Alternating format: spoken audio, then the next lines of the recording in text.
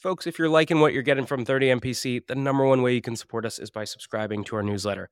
Every week, you only get 2 emails. On Monday, you get a content roll-up of everything that dropped last week. And on Fridays, I pick one topic and I personally write a deep dive on things like how to cold call, how to run a discovery call, or even how to hire an AE. So if you're liking what you're getting here, take 2 seconds, go to the show notes. You'll see a button to subscribe to our newsletter, or you can go to 30mpc.com/newsletter and do it there. We'll catch you soon. Cheers.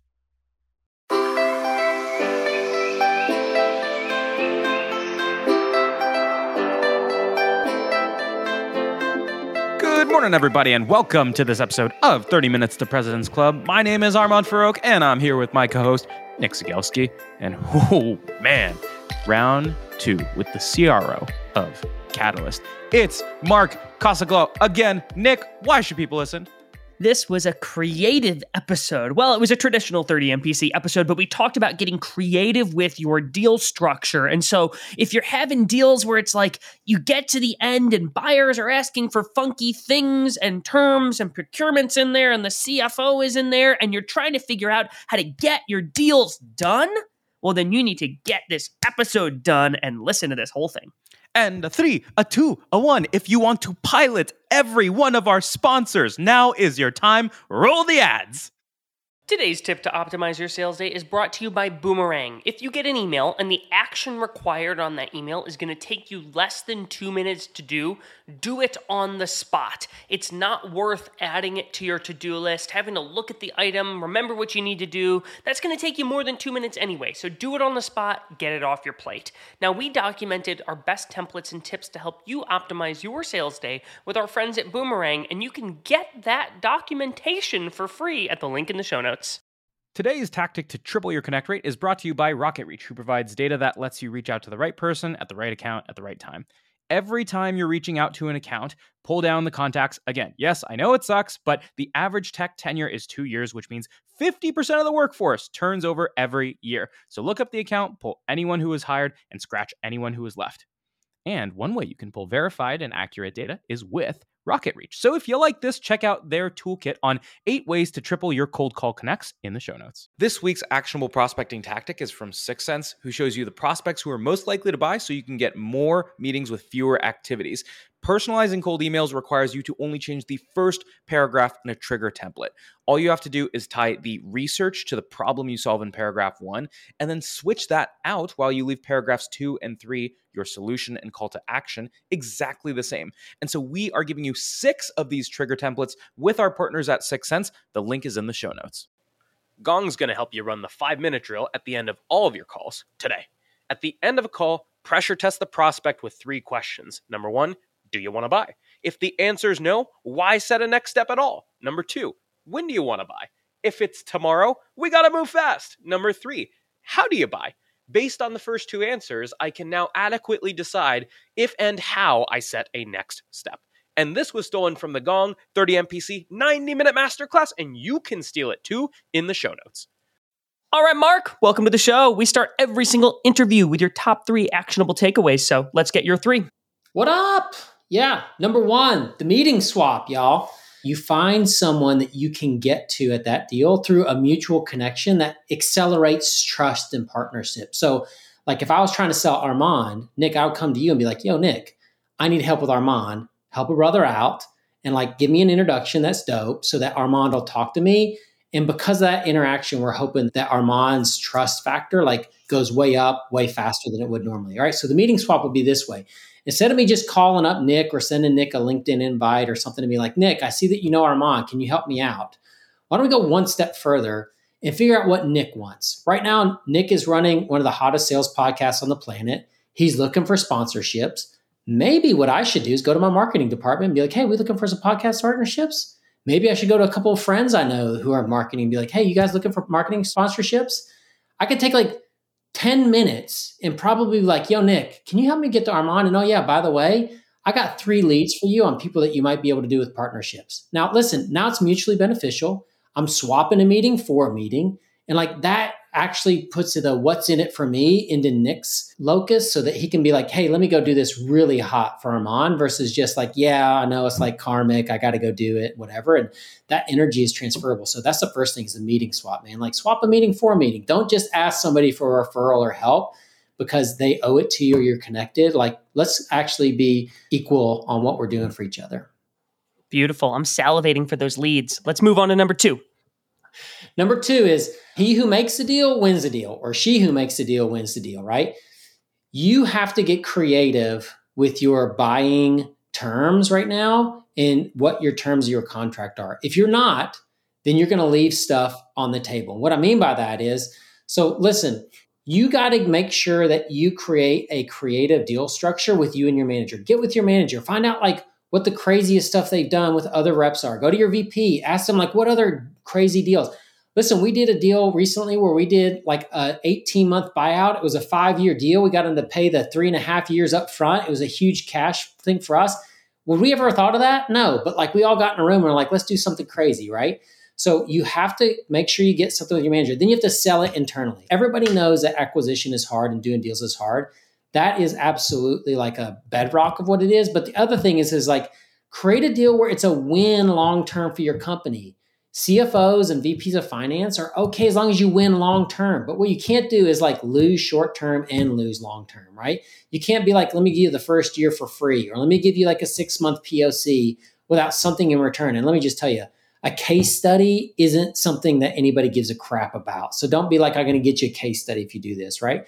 So make sure that you start to get into creative deal structure and go call your friends. Like ask people who are doing crazy deals right now, get some ideas and make sure you sell it internally. And then I guess we'll talk in a little bit about how to present it to the buyer, right, Nick?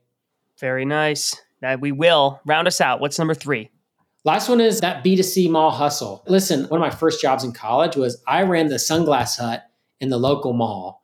And I was in the little kiosk thing, and homeboy ended up getting one of the top 100 stores in the entire country, entire world, out of 2,500 locations. How did I do that in Podunk, Pennsylvania, where nobody wants to buy anything but $50 Oakleys? Really simple. Is like I went and got people. I was a hustler. I know we've all been walked by the guy that cleans your shoes in the mall or the person that has the miracle face scrub. Like it's time to get a little bit on top of that sales hustle. So let me tell you how you do that in B2B SaaS sales. Real simple. Take your product and then do something with it that shows somebody what it's like to have in there. Let's say that you have an e-com thing. Let's go and make sure that we show what that e-com solution looks like on their e-com site. Like do a little Photoshop work, get with in Google Slides, get with Midjourney if you're like an AI person, and figure out what that stuff looks like. Maybe you want them to see like what a dashboard would look like inside their own product. Go in there and get the names right, get the stats right, and show them what that looks like. Get that little sizzle going. And then the way you present it is 3 steps. Step 1, tell the prospect that you've done something that's either a video or an image and ask them if they want to see it. Most people will say yes. Then you send them the thing with no ask. Just be like, here you go. And then 4 hours after you send it or the next day after you send it, follow up, be like, did you see it? Would you want to talk more about it?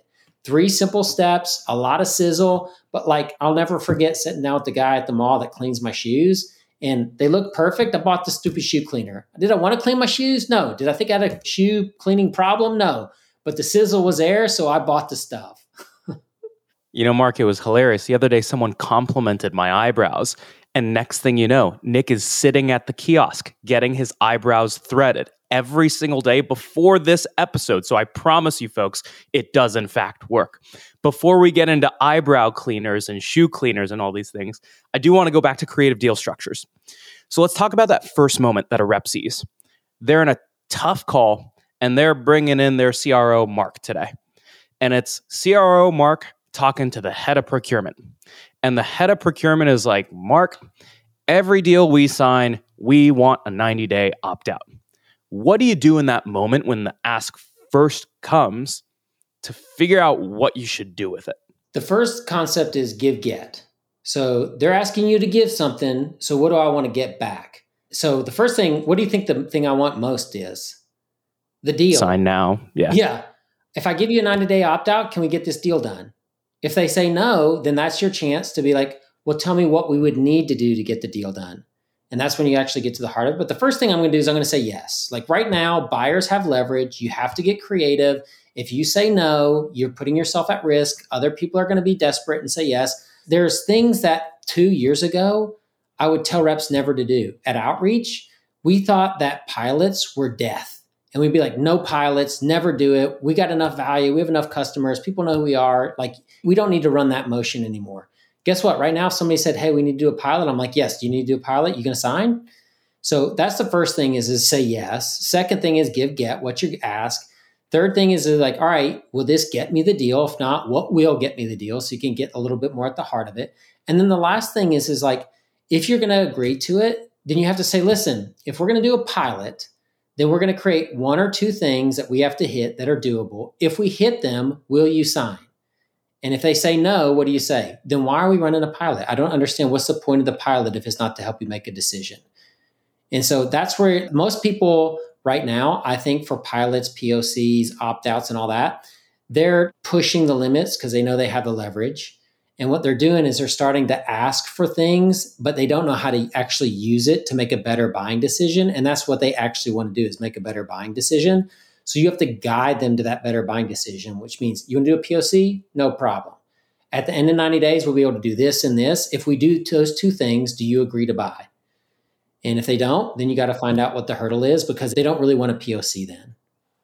Mark, I'm curious about that scenario where you talked about setting almost exit criteria for the POC for, hey, you're not opting out, you're buying this thing. And I have to imagine that there are some times, even at Catalyst, where you'll get a buyer who will say, yes, this is what we need to accomplish. That's like one step beyond your control of what you guys do, right? Like you guys help, as I understand it, customer success teams, customer success leaders who want to make sure that they're renewing and upselling their customers. And my guess is there's times where people are like, yeah, we want to make sure that we renew X percentage of our customers in this next quarter. And it's like, Catalyst, you guys can help with that. But if their CS team is total and utter garbage or their product doesn't work, like that's one step outside of your control. And so I'm wondering, like, how do you respond in a scenario where their exit criteria is one step past what you guys are actually able to help with? So let's say that they said, hey, we want to increase our renewal rate by 10 points during this POC. So the first thing you have to do is help somebody understand that in 90 days, that's impossible to do. Like, it's just not a right ask. Like, nothing in the world can improve your renewal rate 10 points with a lot of certainty that fast. First of all, what is the time period in which you want to do the POC? And what can you realistically do? And then there's 2 types of metrics, leading metrics and lagging metrics. Leading metrics are measures of effort. Lagging metrics are measures of execution. There's a lot of variables between leading and lagging, but one thing that someone can always control is their effort. And so what I would do is I'd be like, listen, you're asking me for a lagging metric in renewal rate improvement. There's a lot of things that could influence that. And my guess is by the end, you might point to 2 or 3 things that help cause that are going to dilute what I might have done. Instead, why don't we go to a leading metric that shows that the extra effort, the extra activity, the extra leading things that the people are going to be able to do with ours that we can 100% control. For example, let's say that you wanted to say every at-risk account over a 60-day period enters into a data-driven playbook, and we want to make sure that every action in that playbook has been completed for those at-risk accounts. That's effort. I can 100% make sure that that effort is done, and we can measure it in the platform, and it can be directly attributable to what we're doing in the platform. So that sounds to me, Nick, like a better thing to look at than like a downstream lagging metric, because we got to both agree. If we get the leading stuff right, it should lead to the lagging stuff, right? It should result in the lagging stuff. So if we get that agreed on, then let's work on some leading stuff that we can actually show direct attribution to. That's the number one mistake I see with success metrics or exit criteria is this based on lagging metrics, which should lead to the execution of the leading metric. You got to move POC metrics to leading, not lagging. Mark, one thing that is sometimes concerning to me is I've been in that chair that you were in at Outreach as well, where I was the no pilot guy. I was like the pilot killer. I was the opt-out killer. Anytime a rep would bring it to me, I'd be like, heck no, you didn't ask the hard questions. They're going to buy anyway. This isn't going to stop them from buying. And now today, these things are coming up more and more and more and more. And a lot of people are telling me I should soften my position.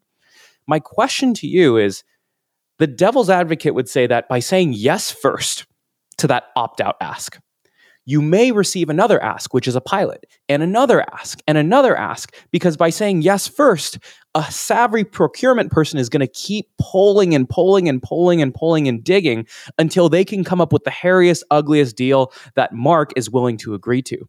When a procurement person or a buyer is just throwing more and more hairy terms at you, how do you figure out if you take all of them on, if there are certain ones that are important to them? Because I could see this going down a never-ending path of negotiation. Yeah, it's always with the clarifying question or the trial close or whatever you want to call it of, hey, Armand, if we do this, will you buy? And that's how you stop it. Like if they say yes, then you say, all right, great. If they say no, then you say, well, what would it take for you to buy? Don't forget, POCs and pilots are a conditioned response. Manny Medina, the CEO of Outreach, taught me this a long time ago. A company is a political organization designed and bent not to spend money.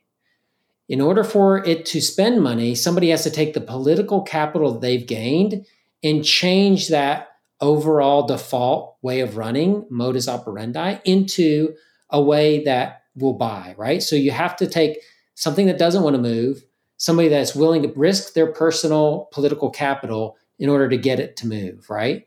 So if that's the case, then what we need to do is we need to say, listen, if you want this to work out, if you want this idea to make sense so that your political capital stays in place, we need to make sure that I completely understand like what it would take for you to buy. And then I can tell you deliver that or not. And then I think also like this is where like the step back helps a little bit and be like, hey, you know what? I don't know if we can do that or not. But you know what I do know is we can do this, right? And I think a lot of times when you get a little bit more transparent, when you get a little bit more honest about what you're doing, people get a little bit more into it. So you might say, well, listen, just make it no risk. Listen, we'll do the POC. And if we do what we should do in the POC, you should want to buy. If you do what we need you to do, you should want to buy. But if we don't get where we want to get, that's okay. We'll just walk away friends and we'll come back again next year if you're evaluating another solution.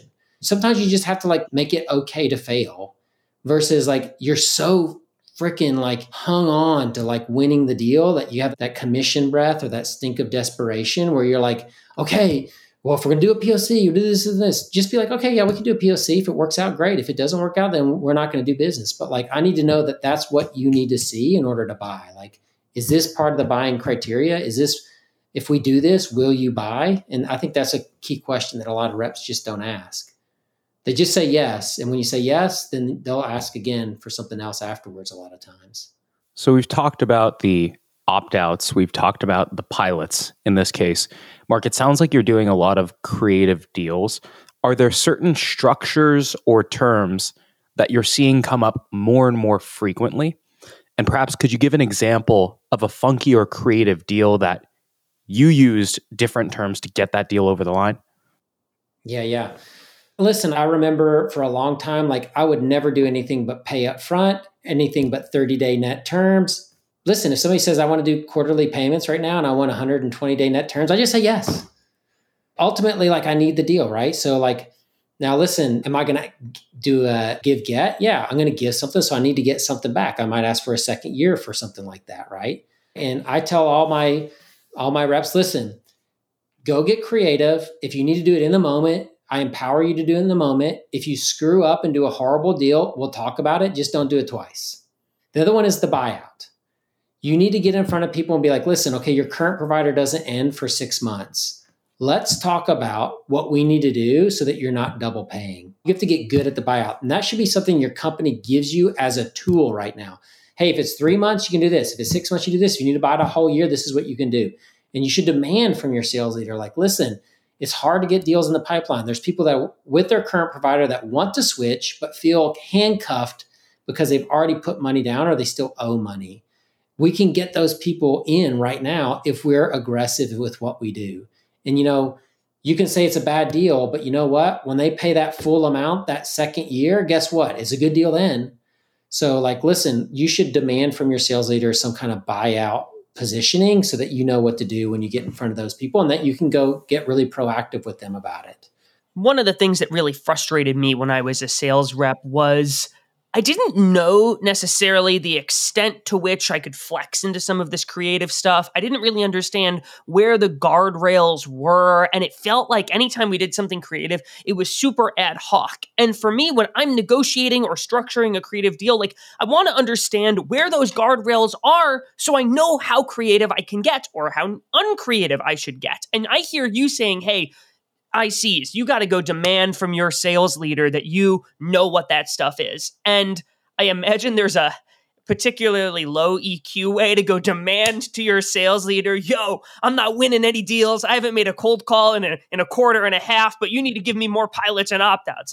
What's the right way for an IC to go approach their VP of sales or their CRO and say, hey, can we understand how to get creative here? I think every VP and CRO right now knows how hard acquisition is and is talking to friends that are reinforcing that belief.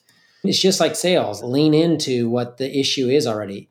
So Nick, listen, I've gotten a couple late stage deals that I lost. I felt like if I could get creative with them and empowered in the moment to make the deal when the iron was hot, that maybe I could have won a couple of them. Maybe I wouldn't have, but at least I would have felt like I didn't leave anything on the table. What I'd like to do is create 2 or 3 things that I want to propose to you that if I get into a situation again where I feel like I need it, I want you to just empower me to make it. And if I screw up, listen, I'll come pay the cost of it. We'll figure out what we need to do on the commission side. But can we just try giving me a little bit more empowerment, having 2 or 3 extra tools in the moment when they're ready to say yes, I can just get that yes and move on and get the DocuSign signed. That's a way that you think that you could go to your leader and they'd be like, yeah, let's go for it. What does a bad deal look like? A bad deal looks like there's short-term and long-term. Most creative deal structures lose in the short term, and where they're bad deals is when they lose in the long term too. A good deal structure is one where they might lose in the short term, but long term is good. Let me give you a great example. Let's say that we have a competitor that's charging $100,000 a year. They just did their renewal. They have 12 months left on the renewal. We come in and our price is at $80K. All right, so we're at a $20K difference. What we decide to do is we go in on the first year, we're going to buy you out. So we're down $20K. So $80K plus the $100K buyout gives us down $20K walking into year 2, right? So what do? We put $10K of that back in year 2. So now we did $90K. So now we're still down. We're up $10K, but we're still down all that other stuff. And then what we did in year 3 is we went up to $120K. And so now we got back a lot of that revenue. Now we didn't get back everything in year 1, but we got back a big chunk of what we did in year 1. And by the time we get to year 2, we're now over list. And by the time we're in year 3, we're now in a really great, highly profitable deal. And so sometimes you can't get it all back, but you should be able to make significant progress and make it a really good, all-star deal in year 2 or year 3 in that kind of a scenario. So don't try to say, oh, well, you know what, we'll give you year 1 and then we'll do 80-80. Then it's just an okay deal for years 2 and 3, but you lost everything in year 1. So I think that's where you go to your boss and be like, listen, I think I can get us to win in year 2 and year 3 if I do this, but we're going to take a bath in year 1, but we at least get them in, can get them working and get the revenue flowing. The number one thing that was most helpful for me was actually at Carta. Even though Carta's metrics were extremely healthy, one of the highest net revenue retention, they never lost customers. Upfront, because it was a relatively cheap solution, their customer acquisition cost was relatively high when compared to what was sometimes a $3K contract. That said, the cost to buy out another $3K contract is not that large when you compare it to the lifetime value of that customer staying for the next 5 years.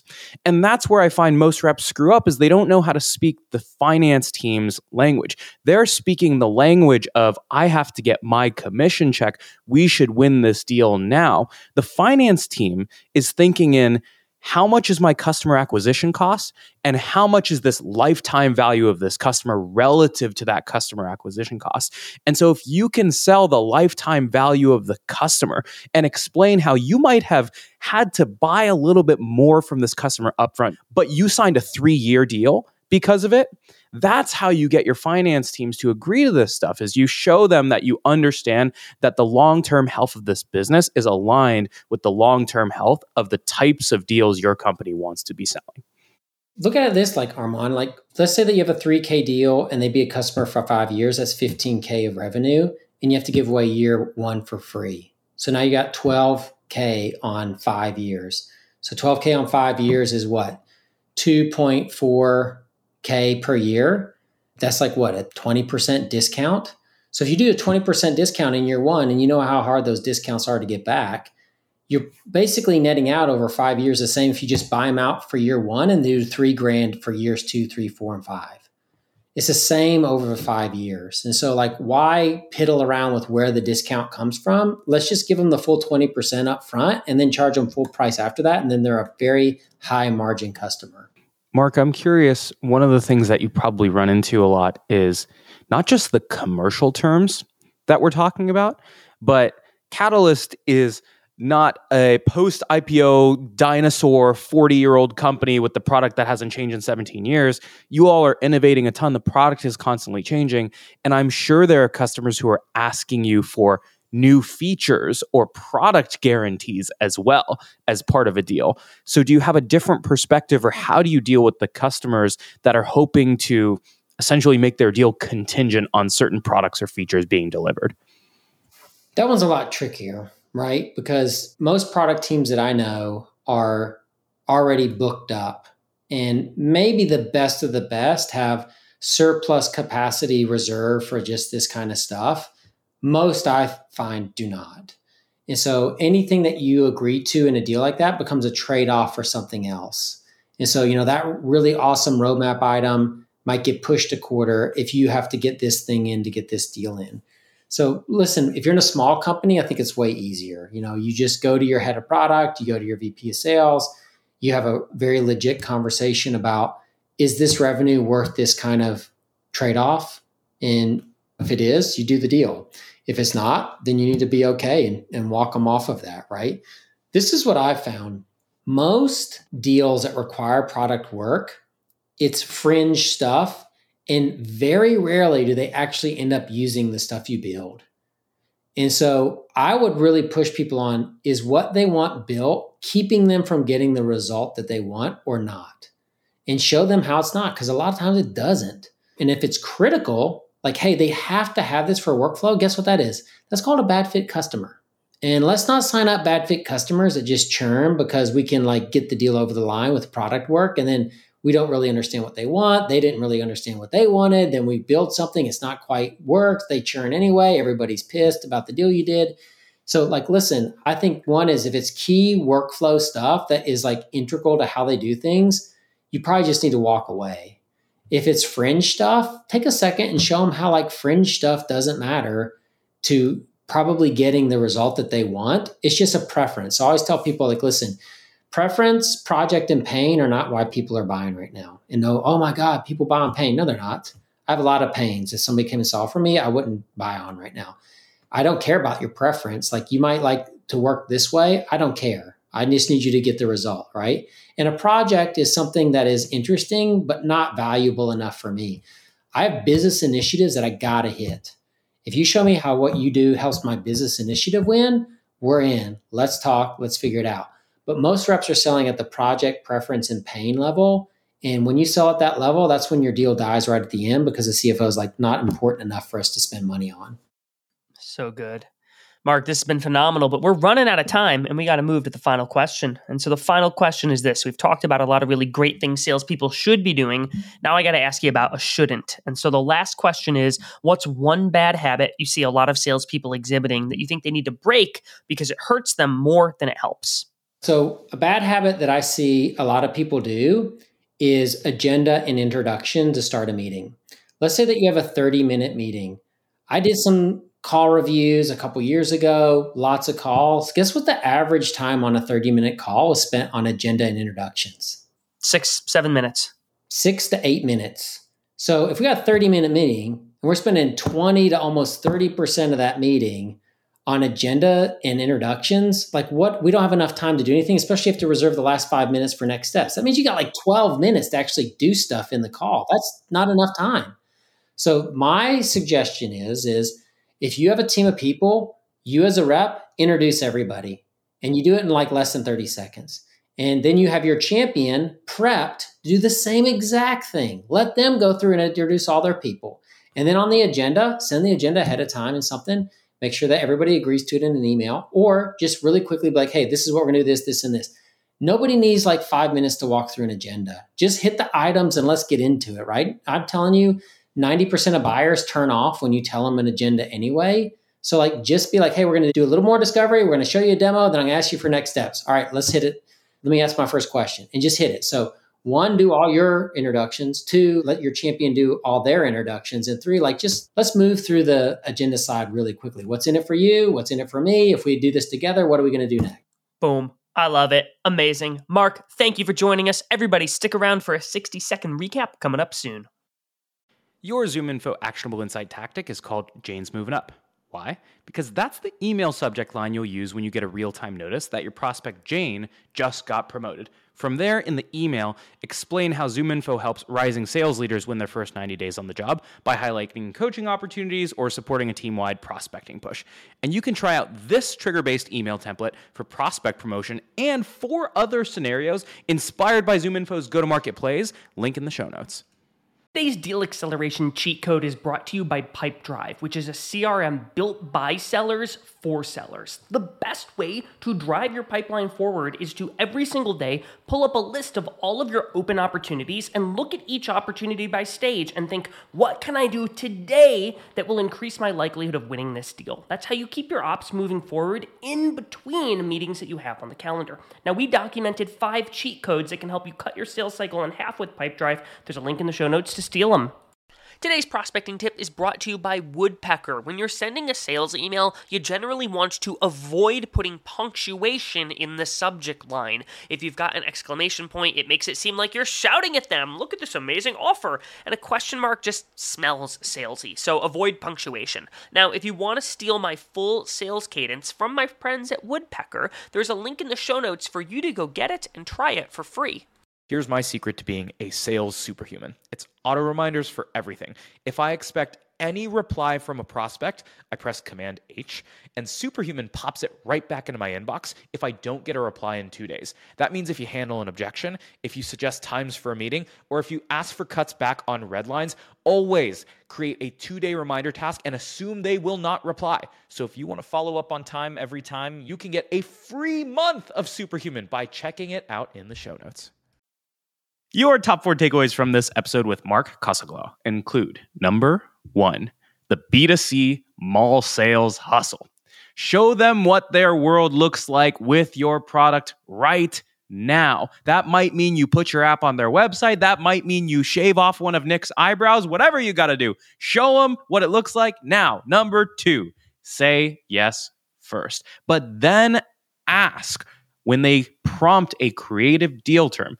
Is this what gets you to buy now? If not, keep digging. Number 3, a good creative deal loses in the short term, but wins in the long term. So you might take the hit on a buyout today, but that's okay if you keep the customer for 3 years. And lastly, number 4, when a customer asks for new product guarantees in a contract, ask, is what you want built really preventing you from achieving the result that you want? Chances are it's not. Alrighty, Nick, how can people help us out here? Folks, Armand is kidding. I did not actually thread my eyebrows, and no eyebrow has been shaved, and I can promise you that is the truth because you can now see me, not just listen to my voice. We have launched the 30MPC YouTube channel, and so if you want to see proof that both of my eyebrows are normal, I implore you to go to the link in the show notes and check out the 30MPC YouTube channel. Thanks for listening, and we'll see you next week.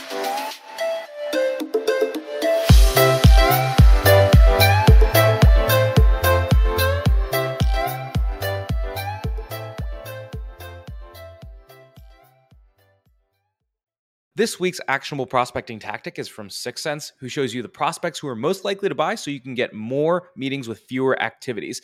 Personalizing cold emails requires you to only change the first paragraph in a trigger template. All you have to do is tie the research to the problem you solve in paragraph 1, and then switch that out while you leave paragraphs 2 and 3, your solution and call to action, exactly the same. And so we are giving you 6 of these trigger templates with our partners at 6sense. The link is in the show notes. Gong's going to help you run the 5-minute drill at the end of all of your calls today. At the end of a call, pressure test the prospect with 3 questions. Number 1, do you want to buy? If the answer is no, why set a next step at all? Number 2, when do you want to buy? If it's tomorrow, we got to move fast. Number 3, how do you buy? Based on the first 2 answers, I can now adequately decide if and how I set a next step. And this was stolen from the Gong 30 MPC 90-minute masterclass, and you can steal it too in the show notes.